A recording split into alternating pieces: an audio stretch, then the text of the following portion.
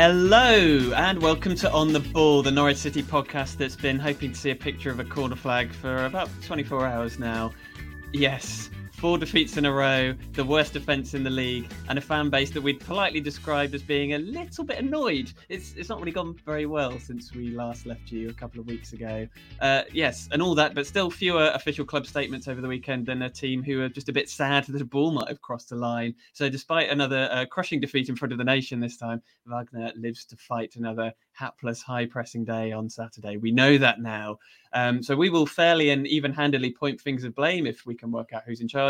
Use all our searing analysis to determine that it's not ideal to go into a big game 2-0 down after 15 minutes. Ryan's done a quiz about an even worse time in the club's history, so we can all get some bloody perspective. And when was the last time you missed an important engagement because you were in Brazil, allegedly? I'm Steve Sanders, aka at NCFC Numbers, and I feel that we're going to need some upbeat, easy listening for you on this week's pod. Well, we've got a veritable heart playlist of a panel that's meant as a compliment, but take it any way you like. First up, what greater positivity could you ask for than someone who actually predicted us to finish top of the championship this season? Felt like it was a nice thing reminding you of that previously, Zoe. I don't know whether it is now. It's Zoe Morgan. How are you, Zoe? Yeah, I'm good. I'm obviously wearing black tonight in mourning for the death of my prediction, I would say. Probably first is becoming out of our reach. I mean, we can still go for second, perhaps, but it's looking tough at this stage. Yeah, I mean, a win at Portman Road, and if we've forward, we're bridging the gap, aren't we? I promise to stop mentioning that if the season continues to deteriorate. I'm not doing you any favours there. And making Czech's Notes his first appearance of the season, which seems hard to believe, but some say he's been mourning the departure of Daniel Sinani. But I'm pleased to say that he's here and he's smiling even. It's Ryan Livermore. Ryan, it's great to have you back on. How are you doing? Thank you, man. I forgot all about Daniel Sinani. Now that you've opened up a whole can of worms, I'm having flashbacks now of roughly, what was it, 15 months ago? What was it, player of the season? Yeah. Oh, dear. Good times, man. Good times. Back before all this. Yeah, I think, I've literally just introduced you both by bringing up bad predictions. I've just realised that. The credentials for us to be on this podcast are withering away as we speak. Yeah, and let's not even go over some of my previous ones because I'm not in a good place as far as that goes. Yeah, I mean, maybe we long for Daniel Sinani now. Are we short of a winger? Oh no, we're not. We have lots of those. Well, thank you very much, both of you, for joining. I think feels like we've got a lot to get through, so I'm happy that we crack on. Please, everyone, get your comments and questions in as ever. We will pick out and read as many as we can, even the ones who say, "I thought you'd given up on this," as we got last week. Beck has started off by saying, "Sleepwalking into League One, zombie apocalypse at Carrow Road Sunday, as could hear a pin drop after the third goal." So that sort of sets us up nicely for the way we're going on. So yes, without further ado, let's crack on with the headline act.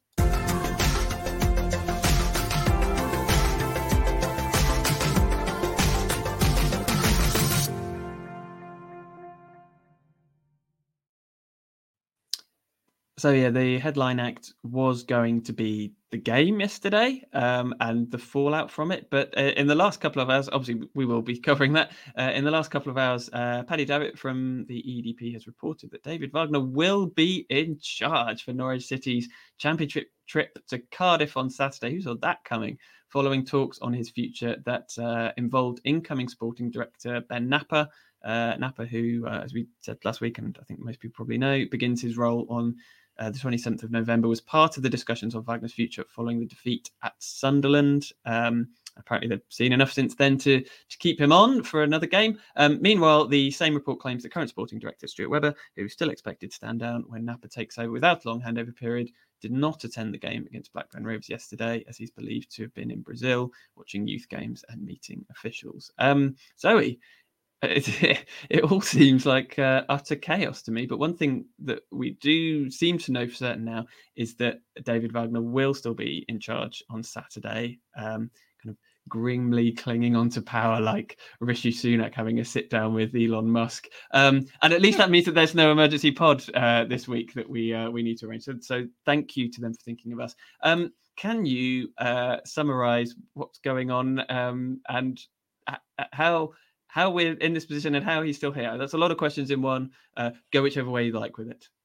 Sure. Well, I'll try and maybe try and weave some of it together in a way that it doesn't feel like it's particularly woven together at the moment. I think, so first of all, on Wagner, I think it feels like most people have by now come to the conclusion that he is probably not the man for this job. We are in a run of absolutely terrible results.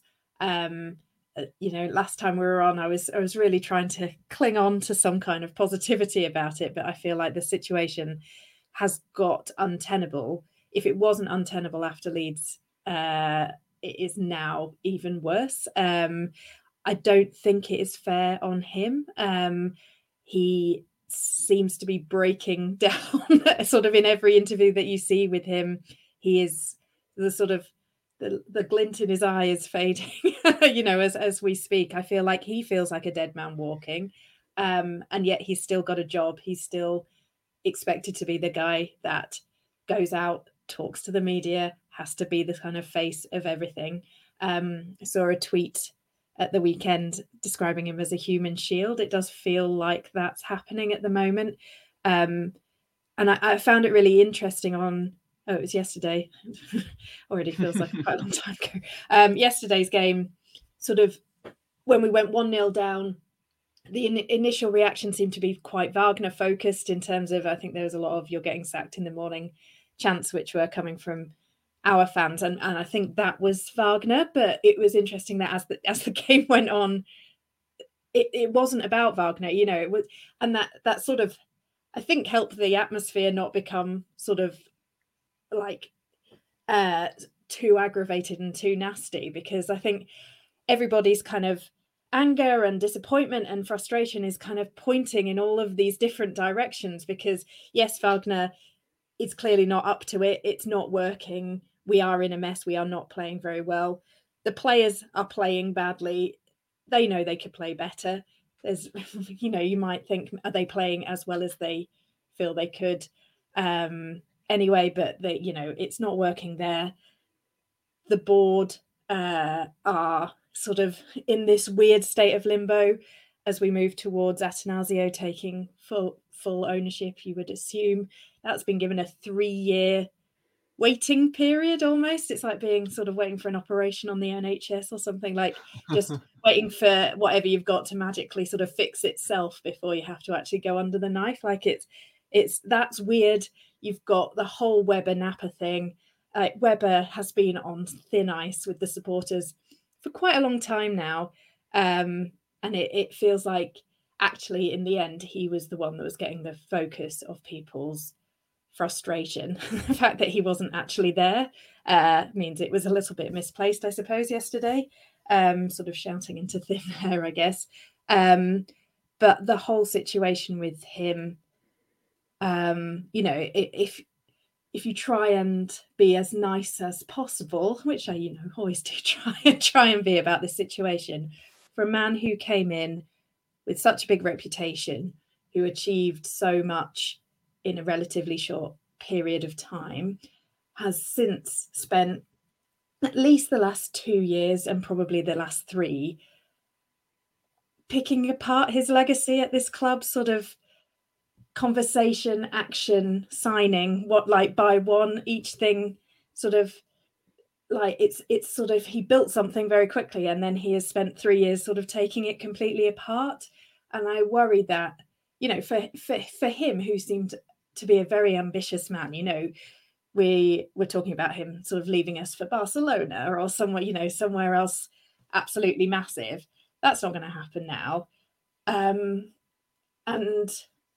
it's one thing having an ego, a lot of confidence in yourself, some good self-PR, I suppose. And it's another thing completely failing to see you are overseeing a failure. And that is what is happening at the moment. He is going to leave this club in a worse position than when he started. Yes, the training facilities are a lot better. Great. But the actual playing side of the club is no better than when he started. It's making Farker look more and more like a genius every 10 minutes. That sort of unbreakable partnership of the two of them starting to look like, well, how much of it was Farker and how much of it was actually Webber. And now we're in this strange situation where he's still got a job, but apparently not doing it. Not being there yesterday, I think, is a complete dereliction of duty. If he is going to be in charge, they need to start taking action. Sounds like they've maybe had a conversation today, but with one person not in the country, another person hadn't started yet. Is the conversation, well, let's give it another week because then we get an international break. Maybe we can think about things again. If we lose again at Cardiff, it's only getting worse. And it's not fair on the fans, and it's not fair on all of the people that would rather go to Carrow Road than perhaps go and do something else that they fancy doing. This is the thing that we are all passionate about. And to have somebody that has clearly lost that passion and lost that interest, but who is still hanging on in a job, it's quite difficult to come to terms with that. And I think that's why the fans are getting upset. And I think that's why everybody wants a change. I mean, here. I couldn't have put that any better myself. And that's all for today's On the Ball. Thanks for coming. Thanks for coming. No, I mean, a lot of very good points raised by Zoe. And I think, is it 2 years since to the day since Farker left today? So happy anniversary, everyone. So I mean, Ryan, I don't know if there's much more to add to what Zoe said, but it certainly feels like this period of limbo with the sporting director role where there's apparently a handover, but at the moment it feels like we might have two people doing the sporting director job, or possibly we have no people doing the sporting director job, is not helping. In fact, is very much hindering the situation with the manager, which potentially otherwise would have been resolved by now. I mean, is that the way that you see it, or have you got a different take? No, I think we're all in agreement, not just us three, but the wider supporter base, that the handover period is a bit ludicrous. The problems it then brings up with regards to Wagner's position is, do you want your new sporting director's first job to be to search for a brand new manager and have him coming into essentially more problems than he already is going to have coming in there? And that could undermine his position as well. If they go and sack David Wagner tonight, or hypothetically, if they were to, and then next week their ideal appointment for the time being comes up, if you then bring him in a week, 2 weeks before your new sporting director comes in, that you then undermine what essentially is your plan for the next 3 or 4, 5 years, as it were. It's exactly what Zoe said. We shouldn't have got to this position in the first place, and I think a lot of that is down to the fact that there are perhaps people at the football club who have got a bit too comfortable in their roles per se, and I think it's a big indictment of how much control Stuart Webber really does have at the football club. That, Delia and Michael have gone on record to say how much they love and respect him, and it's great to work with him. And he really, really must be running everything for them to go, but if you go, we're going to have a big problem. So can you just stick around until we feel comfortable letting you go? And it shouldn't work like that. And you shouldn't have to cling on to one person shouldn't have to cling on to that kind of power, and you shouldn't rely on someone to have that much power in a big corporation business like this. It's just going back to the point as well of how different things have got since Stuart Webber first came in. I feel like at the start of this era of Norwich City, the whole club was built around a new philosophy, right? The whole idea was new beginnings on and off the pitch, not just in terms of Colney and that side of things, but in terms of fan engagement, in terms of deciding what kind of football club we want to be, and the culture we want to set for those in and around it. And it very much felt like a big part of that in the early days was we know the fans have been there through thick and thin. They will be there through thick and thin. They've been selling out in League One. They've seen some utter dross at times. They've seen some wonderful moments, but we're going to reward them of that because this is their club, and we will do everything we can. And we know they're going to turn up no matter what.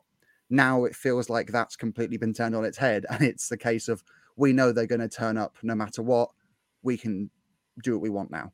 Like it's our club, not theirs. We can keep our sporting director in charge for 5 months past his sell by date. We can say we were going to sell to an American buyer in 3 years, but then if we don't like where he's going after those 3 years, we can still pull the plug on the deal. And it's like you shouldn't have that much control over what is Norwich City Football Club, not, with all due respect, not Stuart Webber FC, not Delia and Michael FC, not Zoe Webber FC. Like there has to be a wider form of accountability, and the club is almost in its own bubble at the moment, it seems like. And I don't think they realise how fortunate they are to have such a devoted fan base in a city where everything is the football club as well. Like it's a cliche. You talk about places like Newcastle, like Leeds, that like they all bleed football, and almost the whole equilibrium is based around that fact. And if we were in any other place in the country right now, we would be getting 16,000 fans more than likely at games, and people would be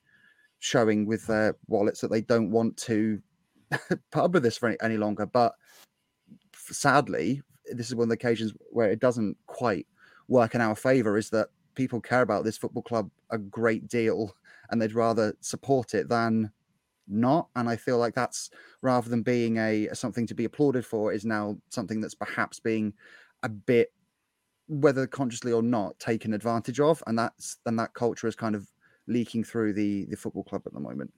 Yeah, I think all of that is absolutely spot on.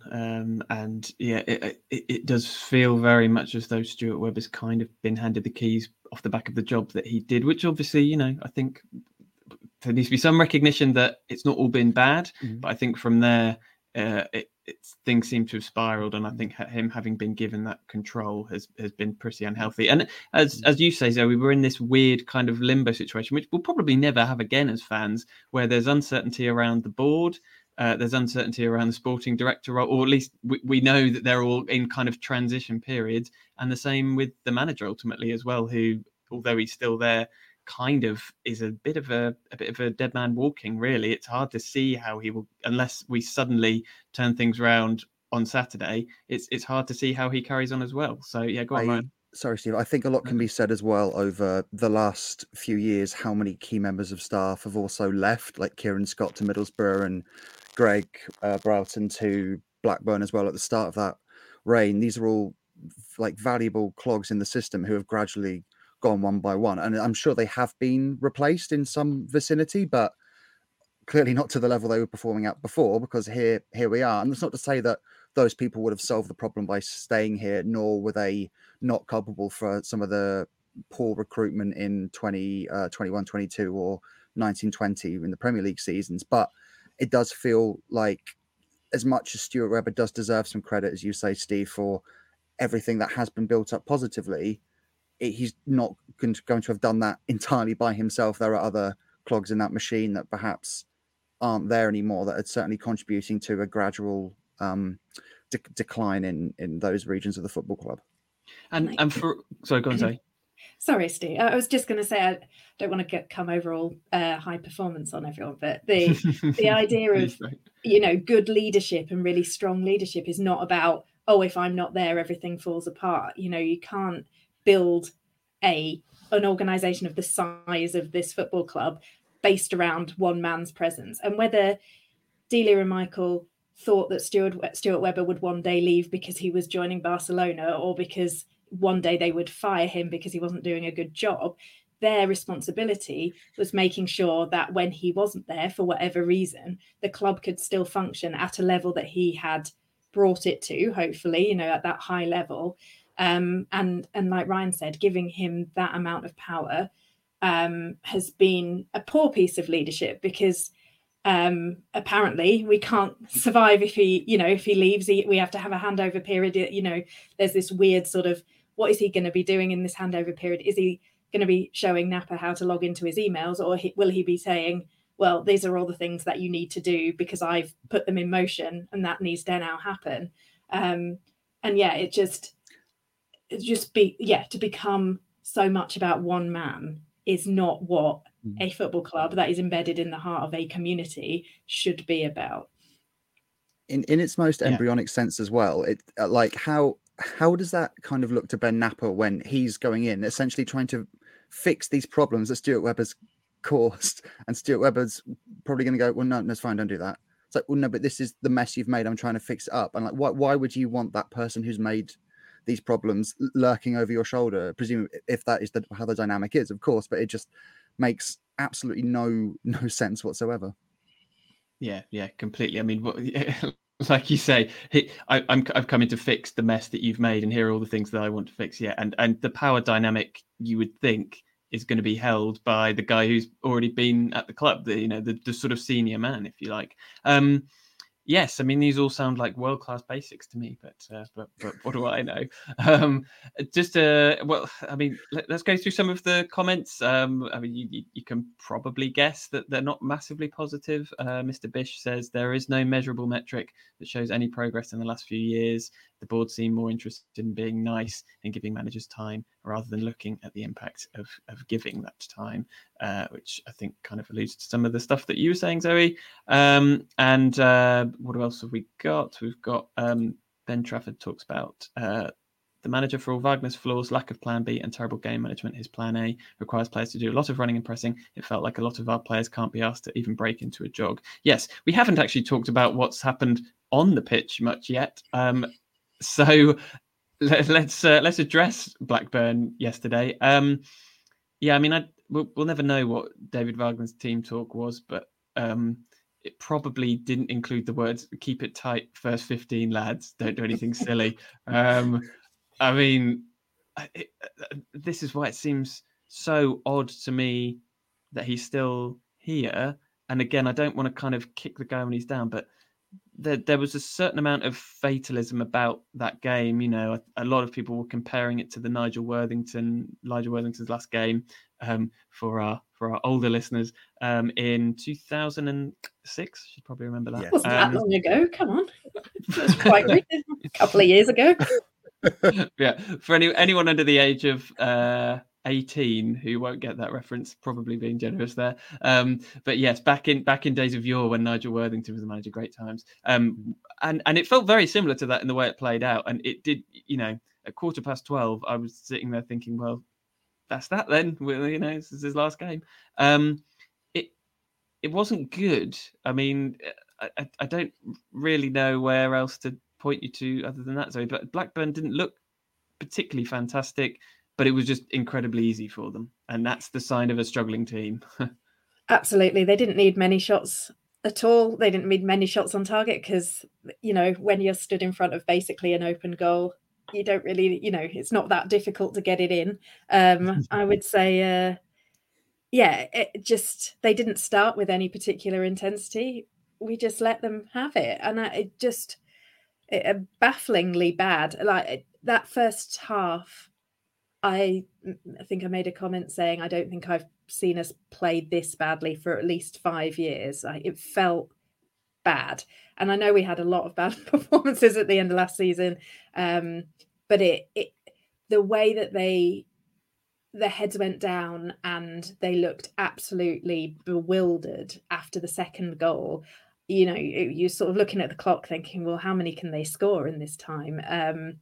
And yeah, the players just did not seem to know what to do about it. And you see sort of Andy Hughes get up off the bench and do some clapping and hope that might sort of galvanise them. We're back to the Worthy era again. That was our plan B then as well. That was plan A, I think, at certain points back then.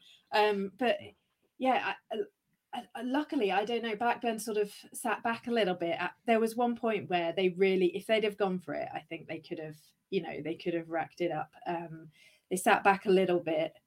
Obviously, then they get the goal straight after half time. And but the sending off, I think, like it skewed everything because it's quite difficult to know. Obviously, we played a lot better after the sending off and we made those substitutions. And there was, a little bit of excitement going on. But the game had gone at that point. The fans were not interested anymore. I don't think I have ever not stood up to celebrate a goal before yesterday. Yeah. It's just great. Well done. It was just bizarre. Like, it was all bizarre, and like you say, Steve, it that makes it even weirder that nothing's happened since then, because everything about that performance, the result, everything that happened screamed, well, that's the final nail in the coffin. And it obviously not. We've got more space for nails, I think. Yeah, I mean, it felt so end of the road. And I'm so with you on the celebration thing as well. I don't think I've ever felt a ground like, well, I want to stand up and cheer this, but no one else is. It would be weird to do that. It's like, that's what you're literally there for. Robot Canary has kind of alluded to what you've just been talking about. Worthy's last game was toxic. Yesterday it was just crushing apathy. And Brian, you and I were sort of having a brief chat about this before we came on, and just saying, can't really remember a time like it at Carrow Road. I mean, the end of last season was kind of bad, but that was when things were sort of drifting to an inevitable conclusion. The season is still very much alive this year, and yet it doesn't really feel like anybody's bought into this. Well, no, not certainly since September anyway. But yeah, like, it was weird because obviously yesterday, early kickoff on a Sunday, we know it takes people a while to get into the ground anyway with the ticketing systems and whatnot. But yeah, early kickoff, and it was, of course, Remembrance Sunday, so things are going to be a bit subdued, and then the sky of it all as well. So the players do come out earlier. But even 5 or 10 minutes into the first half, there was just so many empty seats, and On the Ball City was probably sung as drab, like an obligation as opposed to a want to sing it. It was like, oh, this is our part. Okay, well, fair enough. And when Blackburn scored the first goal, there wasn't even a sense of, oh, for goodness sake, like, here we go again. It was more like, certainly where I was sat, kind of a whole, told you, there we go, there it is, look, straight away. And it's horrible that we've come to expect this disappointment, and the only thing worse than getting angry is just having no feeling towards anything, and the apathy around the place at the moment does make it feel completely soulless. And I think that's because it doesn't look like there's an end to this in sight, or at least no actions that are going to do to ignite any change, certainly. And I think Norwich are fortunate that the quality of the bottom teams in the division, with all due respect, like the banker teams at the bottom, is so much so that they have a chance of getting dragged into a fight, but they will probably ultimately be okay. But had we been looking at a championship landscape of about 10, 15 years ago, they are so in the mud. But now they're still like 7 points off the bottom three, which seems like an age away, despite the fact that they are so very bad. But I think everyone's just had enough now, and that's the worst thing you could do when you support a football club. Just not care. I think that then realize they're shouting at a brick wall. There's nothing to shout positively about. So let's just kind of sit back and have a nice day out. Why not? Watch some football. Watch your team get spanked. Why not? I'm really worried that one of those banker teams is our next home game at Carrow Road.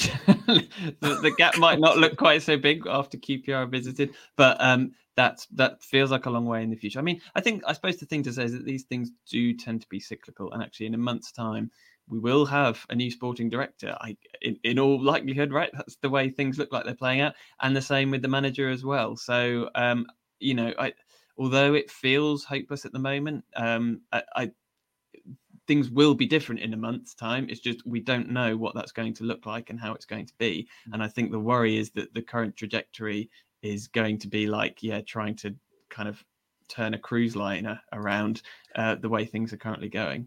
I think that's kind of the issue, as well, as much as I'm sure Ben Napper, they would have done their due process and chosen the person they believe is the right one to take the club forward in light of all the other changes coming in. But it's not like a pre-existing sporting director where we know how he runs a football club. We know what his philosophy is, how he wants to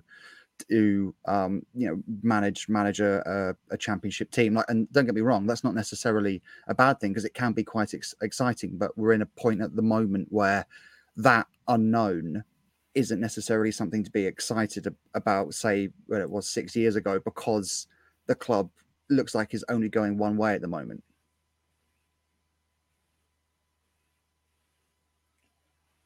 Oh, have I crashed? Am I here?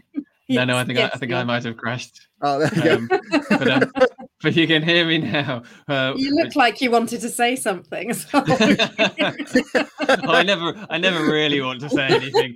Normally, I just hide behind Michael, but now I think I have to say something when I'm actually physically hosting. I had a horrible moment where I was like, "Did I just talk out of trash?" Then, sorry, guys, was that really pointless? No, I glitched like Shane Duffy there, unfortunately. I mean, the other thing, I mean, and Julian Scott has just kind of raised this point, Zoe, but he says all the opposition teams have to do is run at us and we part like the Red Sea. The defence is bad, but is also badly exposed by a non-existent midfield. Do we have a CDM? When will Sorensen be back? I think Sorensen is still out for a good while. I think there's still talk of surgery, so I don't think we can rest all our hopes on him. But I mean, we haven't really talked about tactically yet. I know it was bad, but I find it absolutely incredible that you have you play with two centre midfielders in a 4-4-2 or 4-4-1-1, whatever you want to call it. And in the first half, we're 2-0 down, having given away 2 goals where they just, again, like as Julian said, parted through us like the Red Sea. And you've still got Kenny and Sarah pressing on the opposition's 18-yard box. And you just think, if they get through this, which they were doing with some ease, they're just at our defence. Now, David Wagner knows more about football than I ever will, and has probably forgotten more than I ever will. I find it absolutely incredible that when you've got a team who are just conceding goals for fun, that you kind of continue down the same. It's the definition of insanity, right? It's just trying the same thing over and over and expecting things to change. Absolute, just acres of space, all wherever you want them. And it's so different. I think we had this conversation a few weeks ago, but it's sort of like, well, Sarah is Sarah, and one of the best players in the division, continues to get sort of better stats than most players across the division, despite playing in a team that loses every week. Kenny sort of seems to be playing some of his best, he really seems to have taken to captaincy, and the effort that Kenny puts in, I really don't doubt. We know he's not the most talented person in the world, but those two players playing should not, and I'm not blaming them, but it's the system around them that they can't, they can be still doing their best and playing quite well, and yet the system is making our midfield look absolutely dreadful.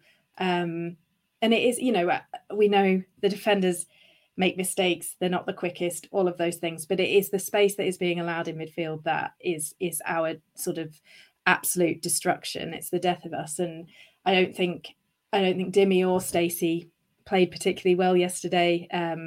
Both of them, I think, had their worst game in quite a long time, so that didn't help. We were just devoid of much idea or endeavour, and then as soon as something broke down, we were just woefully exposed. And we talked about George Long as well, whether he's up to it as a keeper, but at the moment it's not really looking like he is the standard that we need as sort of in goal. So hopefully Angus will be back soon. But again, it's not George Long's fault that we are this bad. It's the formation that we're playing and how we're asking our players to play. It's just not working at the moment. Yeah, I think it seems very much like, I know it's easy to blame individual players. It seems like some of the individual players are now coming out of the team for whatever reason, injury or being rotated, and we're just getting worse. So that sort of speaks to the fact that it fundamentally is the system. I mean, Ryan, just quickly before we move on, I mean, last season, the final 11 games of the Championship, we scored the fewest goals in the entire league. We scored 6. And this season, in the first 15 games of the Championship, we've conceded more goals than anyone, 30. 3 more goals than anyone, in fact.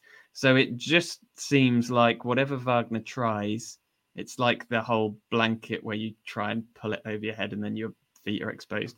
whatever that analogy is that I've explained really badly, he can't quite get it right at both ends of the pitch.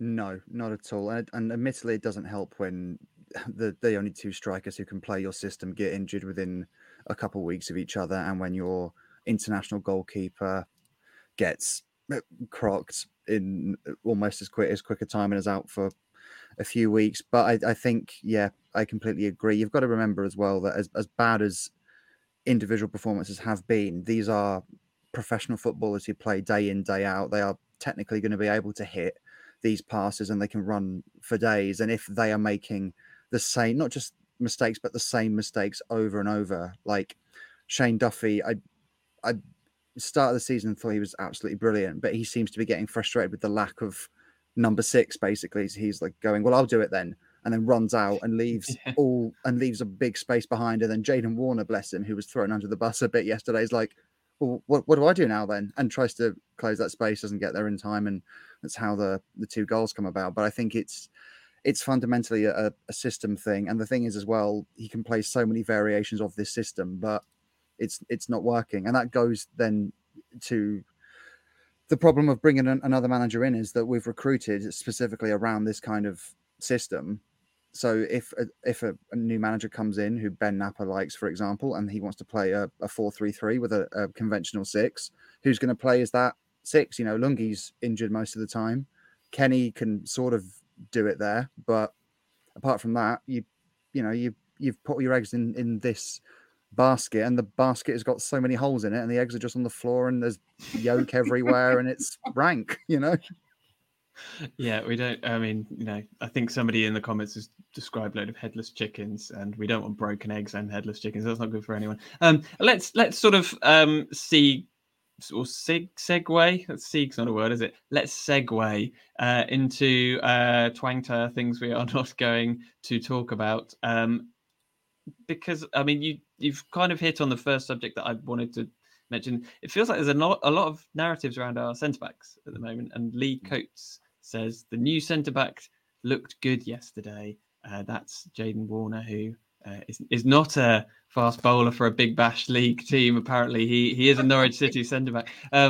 What did you think, Zoe? It's a difficult game for him to get chucked into, and like I was expecting to see Danny Bath, but Warner straight in. How do you think he got on? I thought he did all right. It wasn't perfect. I think it definitely felt like he got done a couple of times. I think the second goal is probably him at fault. But he did do some really good bits.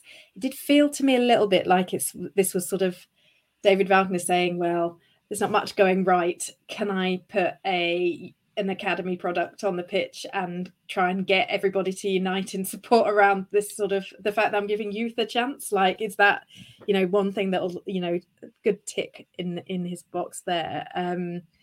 And it was quite heartwarming to hear him get a nice round of applause every time he didn't mess it up, which is quite sweet. He looks good. He looks like he covers a lot of ground. He didn't look completely out of place. Definitely one for the future. But as you say, Steve, it's a lot to throw him in there. The way things are going at the moment sort of smacks a bit of when Johnny Rowe became sort of the only good thing about the end of a sort of disastrous Premier League season. It's like, well, we'll put Rowe on for a bit just so everyone can get a bit excited. And, Rowe at that point was nowhere near what we're seeing now. It's like, actually, when you strip everything away, that's not enough to get excited about, I would say. Yeah, I mean, talk about end of managerial days and signs that the game's up. I definitely think that finishing with a back four of Poeta, McLean, and two academy products. I was thinking, I had a little look back. I think before last week, I don't think any of them had started a league game in defence other than one game that Kenny played at left back, which was against Luton last year when he got sent off. So I don't think any of them had started the game as a defender, and yet they were our back four. A wonderful mix. So part of that is because Ben Gibson is out until Christmas. Grant Hanley was back playing for the under-23s, although they conceded a few as well, I think, in the week, and was the face of Sky's build-up for this game, which maybe shows they haven't been paying a lot of attention to us this season. And yeah, obviously, we can kind of get on to Danny Bath. Are we calling him Bath or Bart? I'm never really sure. He hasn't actually played enough yet for me to know. I think is it Danny Bat? I thought it was Danny Bat. Danny Bat. Bat, or yeah. Bath? Does it Bath. depend whether you're northern or not? Bat. I don't know. I think we'll never know at this rate. So, well, I think he may have no choice but to play him on Saturday. So perhaps we'll find out then. I mean, there was also the news of the pre-tax loss of £27.2 million for the 12 months up to June 2023. If we needed any more good news, although I think most of that was probably just because of the relegation from the Premier League, which seems like a distant memory now, and obviously doesn't include the money that was made over the summer. So yes, that'll obviously all be recouped by June 2024, I've no doubt. I do doubt that. And then the only other thing I was going to mention, because somebody asked me about it on Twitter, was about our record when Welcome to the Jungle plays and how much how ironic that is as walk-on music at the moment, because it couldn't be less like entering a jungle. I mean, I don't know if either of you are Guns N' Roses fans, but it does. Yeah, it's not really working at the moment, is it? It is not. No. Quickly, does anybody know what Shane Duffy did to the Blackburn fans? Because my favourite part of yesterday was their commitment to the bit of absolutely booing the hell out of him every time he got the ball, which seemed to be the most noise that they made the whole time. I did a bit of research on the internet, but it just seems like he had a disastrous last couple of games for them, and scored 2 own goals and got sent off in the last 3. Yeah, and then he left. But it seems like apparently they liked him before that. So yes, it seems like don't get on the wrong side of Blackburn fans. It seems. Yeah, I guess if you do the double whammy of, well, the triple whammy of red card plus own goals and then buggering off to a championship rival, that's probably not going to go down. They're always quite polite to Grant Hanley, though, aren't they? So yeah, they always seem to like him. So yeah, it surprised me, but it was quite fun. Yeah, that seemed to be the only thing that they got exercised or excited about over the entire 90 minutes. Ryan, was there anything that you didn't want to talk about? We've covered it a bit before, but I don't like this whole moaning that we're not lumping it up the field thing. That's getting a little bit frustrating because every time without fail, it's coming straight back. And I'm not being funny, but Hwang and Nunez are not going to win headers against 6'4" centre halves. And also on the George Long thing too, aptly named, right? We've again probably made that joke somewhere before, but I don't understand his obsession with trying to do that too. It's like he hears them moan and then goes, "Oh, sorry guys," and then just punts it. You know, it's like he doesn't want the ball to be as near.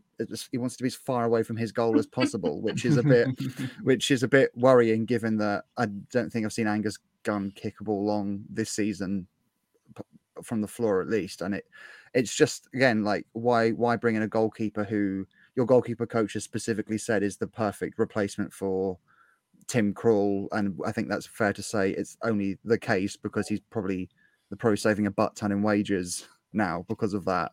But the guy, the way he plays and how deep he plays as well. I noticed loads of times where centre halves are having to run back 10, 15 yards to get the ball rather than him meeting him in the middle and distributing it out. Like he doesn't suit this style either. So I don't understand the logic there, and the fact as well he doesn't exactly inspire any confidence at the back as we've alluded to. Not to single him out, of course, because they're all pants, but like it's still just another problem to add to the list, really.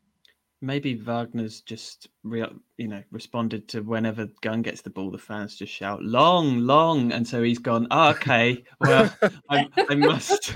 That's it. Maybe QPR, they want guys. to. Yeah, it can't QPR, be about we'll the just style shout of gun, football. gun, and we'll see what happens after that. Yeah, Allison. I mean, that's not going to make much sense out of context. But yeah, it's a theory because otherwise I'm as baffled as you are. But hopefully things will start getting better. I mean, supposedly he is decent with the ball at his feet, but it's difficult when there's not much going on in front of him to know whether that is the case or not. Anyway, I mean, let's stop talking about the stuff that's gone wrong and talk about the stuff that's going to go wrong. This is almost like fantasy football. This is almost fantasy football. This is almost fantasy football. Obviously, you could get it right, Steve. So yeah, who would have thought at the start of this season that we'd be looking ahead to a game at the Cardiff City Stadium with such fatalism? But that is the situation that we find ourselves in. We've got QPR at home after the international break, and that'll be the weekend before our next pod. But who on earth knows what things are going to look like by then? So we will stick with Cardiff for now. They are 7 points and 10 places above us and have the third best points per game home record in the league. So Ryan, without using the words Wagner and sack, how would you go about masterminding a win from this one? What would you, I suppose, what would you change? Who would you bring in? I'm assuming we won't see the same 11. So is there anybody who deserves a chance that's, well, we definitely won't because Duffy's out, but is there anyone else who deserves a chance who you'd like to see? Good question. One thing I did quite like on Sunday was I liked Hwang's dropping deeper, and I feel like he is very much suited to, if he's playing the two up front system, as like that 9.5 who comes in to kind of offer a bit of support. I wouldn't mind, might be controversial, I wouldn't mind perhaps seeing Ida and Hwang up top with Hwang sitting deeper, because I think Ida at least can get defenses on the back foot when he's not offside. I wouldn't want to see O'Neill in again, because as much as we all love him and he's a bit of a cult hero, I do think he's Not probably that the fourth or fifth best winger we have at the club at the moment. I wouldn't. Oh God, I never thought I'd say this. I wouldn't mind seeing Pajeta start as well. Again, just some pace to kind of pen the opposition back a little bit, particularly if they're going to be at home. And you said about the points per game, I assume they like to very much put their authority on a game when they're at home. So if nothing else, someone who's going to try and break that last line and push them back a few yards. But then if we're looking from a purely footballing ability sense, then there are better options there as well. So I don't think there's much you can change in the middle. I think Kenny and Saura, if we're going to go with this system, are the best two options. It's a bit frustrating because you're racking your brain as the options, and they don't really change a great deal, do they? That's the problem. No, they don't, unfortunately. But yes, as we've already said, so Duffy will definitely not be playing. And not just because he's sad because some Blackburn fans were mean to him. He is suspended 5 yellow cards this season. It feels like that doesn't seem like enough. It seems like he gets booked every game. It's the whole thing that you were saying about Ryan of just charging into midfield and going, this one's mine, and then just cleaning someone out. That seems to be a classic Duffy tactic. So I guess we will see Danny Bart, and presumably Jaden Warner as well. So and then where else do we go from there? I mean, is it time for Borja Sainz? He didn't do a great deal when he came on yesterday. No, it's interesting. He's one of the few that seems to. I know he's been injured, but Wagner, do we think he doesn't rate him particularly? But he doesn't seem to have given him much of a chance so far. He certainly looks quick, which we don't have much of. I agree with Ryan. I really enjoyed Pajeta's cameo on yesterday. He was sort of the one person that seemed to bring a bit of excitement when he came on. Again, I understand that the circumstances of the game probably allowed for that. So would be a little bit wary. I also agree that Onel has not played particularly well all season so far, which is a shame. Thought Nunes did okay yesterday. Do we know why Forshaw was not even in the squad? Is he fit? There's not been any talk, as far as I know, that he wasn't fit to play. I mean, it didn't go well for him at Sunderland. I think that's fair to say that, and it does seem to be a little bit like one chance and you're out with some of the players who don't normally come in. I mean, I think we probably need a game where we're not likely to be overrun in midfield at the moment, because I think he looked a little bit leaden-footed. But I'm surprised that he didn't at least make the bench. So yeah, not sure what's happened there. He's on the naughty step with friend of the podcast, Tony Gary Springett. Yeah, obviously, no Tony who's Gary also either. Disappeared. McCallum seems to have found his way back to the bench at least, but he was there as well, wasn't he? So yeah, as much as we discuss all of these potential changes, it would probably see minimal changes. It was interesting also that Ida didn't come on at any point yesterday. Yeah. And he had a sub to spare as well, and he didn't use it, which was incredible. Yeah, I'm looking forward to seeing. There's usually one or two players who come in from the cold when a new manager comes in, assuming that does eventually happen. So looking forward to seeing which of the naughty step players that is. Do you remember, was it Simon Lappin? I think it was, wasn't it? After I remember Lappin being literally out in the cold for about 2 years, I think, and hanging around. And then when Glenn Roeder left, he was like, right. I mean, we still got relegated that year, but it was nice to see him back.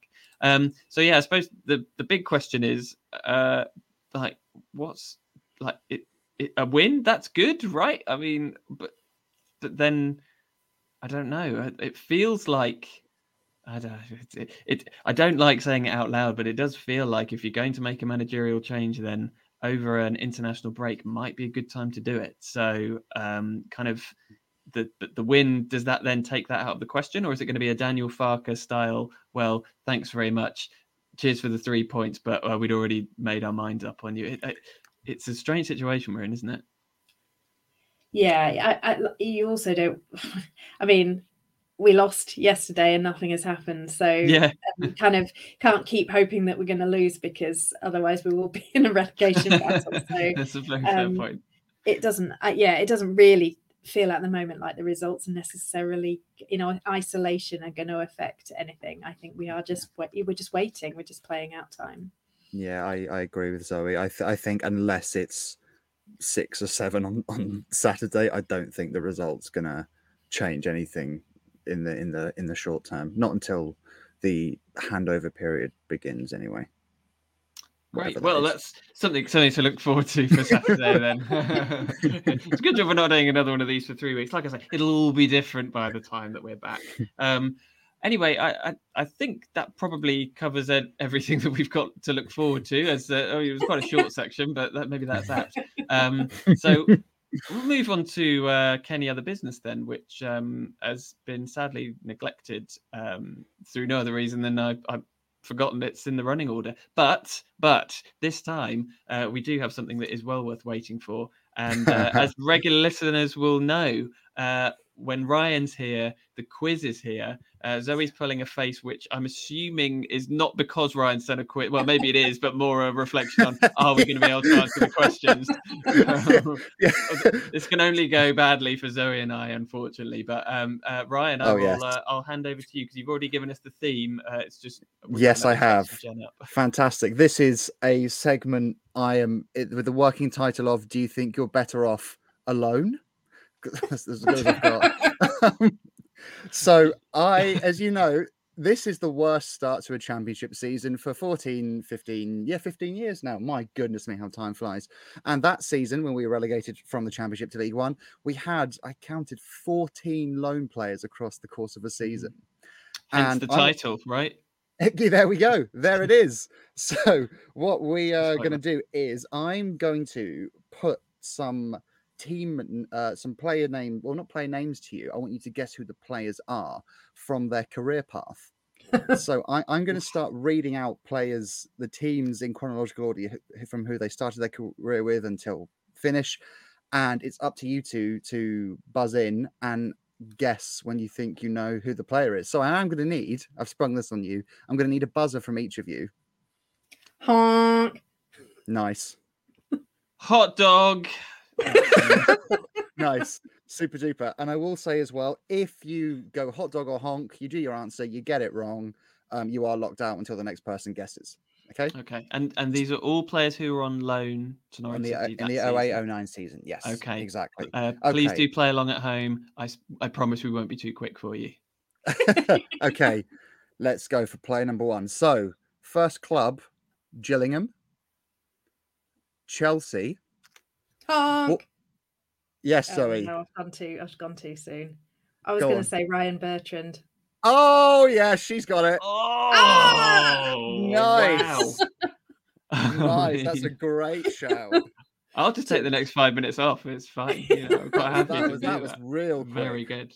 Well, it was only the Chelsea bit. I was a bit worried when you were about to continue on. But I think he did have another loan before us, didn't he? So he did. He was on loan at Bournemouth twice, then Oldham, then twice for Norwich, then Reading, Forest, Villa, Southampton, and then Leicester most recently. And then at some point won a Champions League final in between all of that. Yeah, in 2012. And grew a good beard too, which I never thought was possible. Even more impressively. Okay, player number 2. All right. Aston Villa, Torquay on loan, Port Vale on loan, Burnley, Rotherham, Cardiff, Ipswich, Crystal Palace, Norwich on loan, Huddersfield. Zoe? Alan Lee?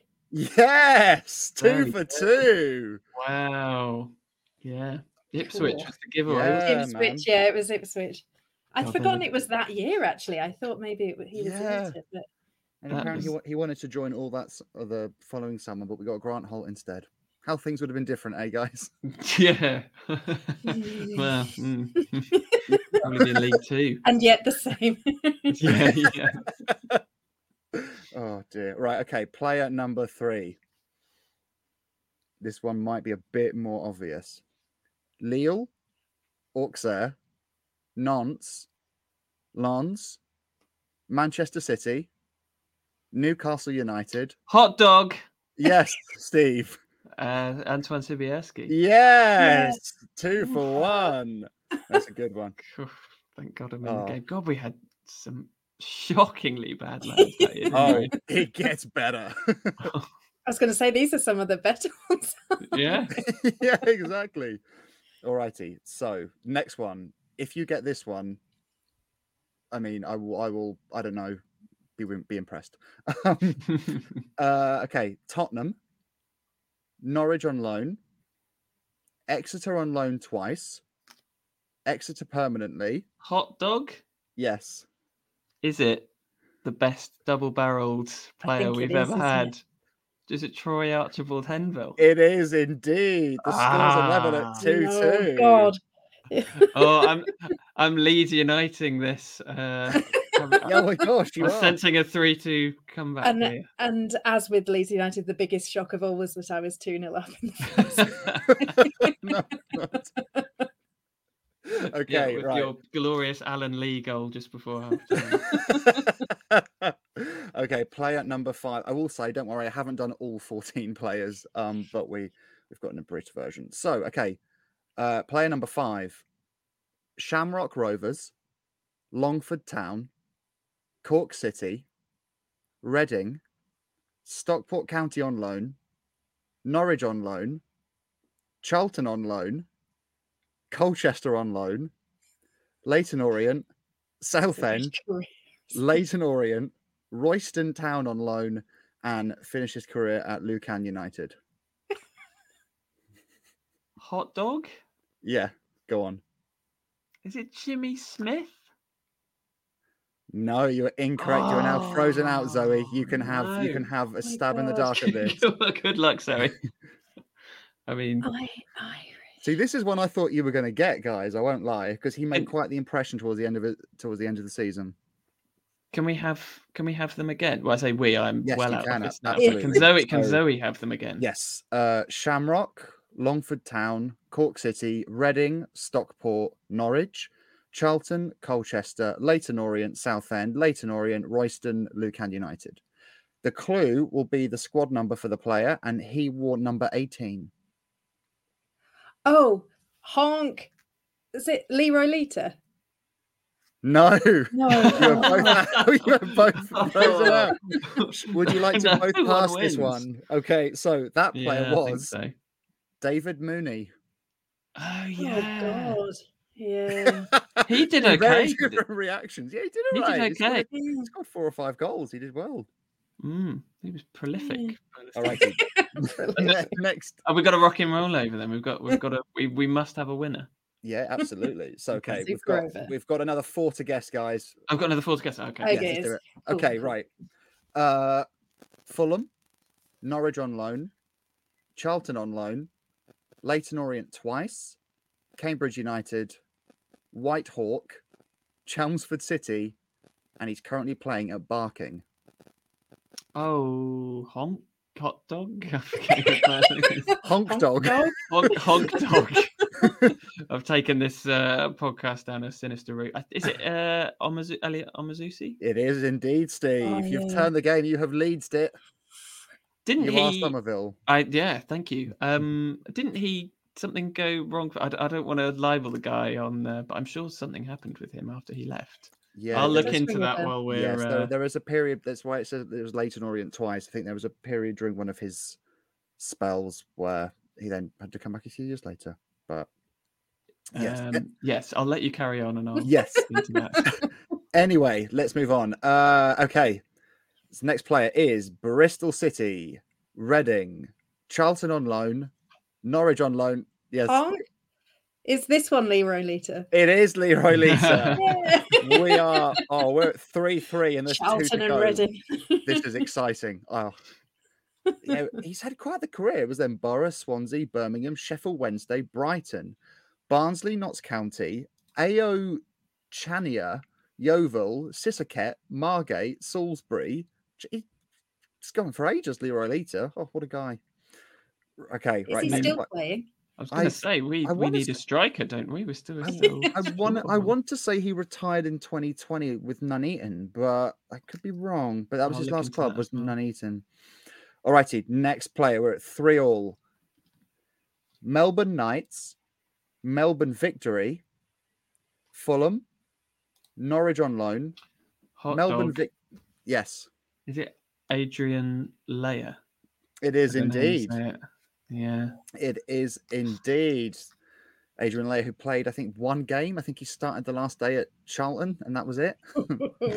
Yeah, that was Well, yeah. can't really blame him for having had enough after that and deciding, I don't fancy any more of this.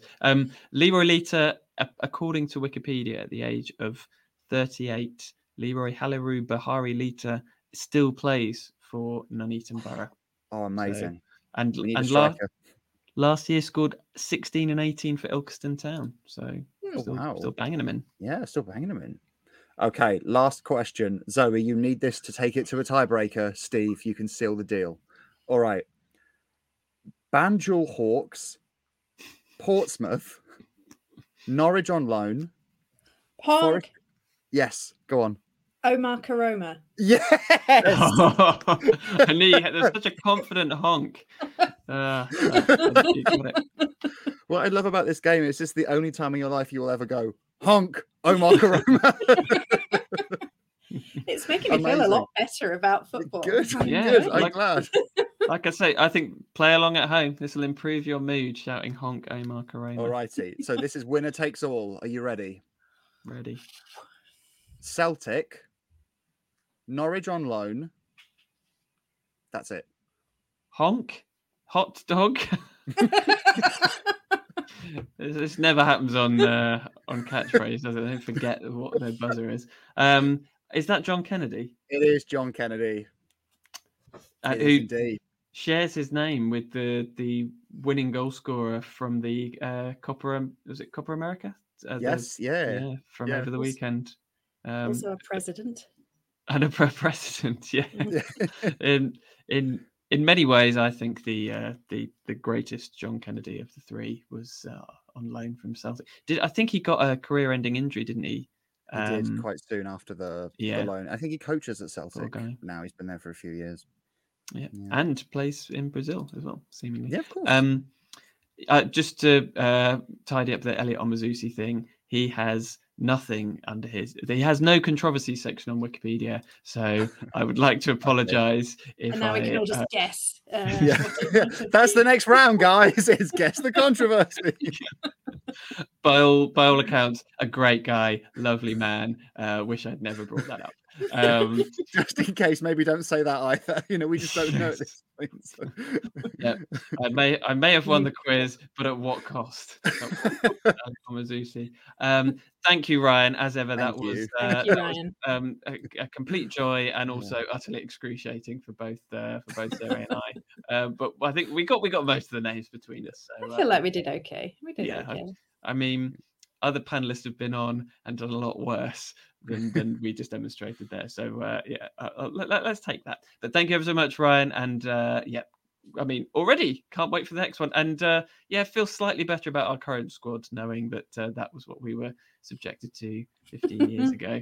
Even though we've just been like, oh yeah, he was quite good actually. Oh yeah, he was on.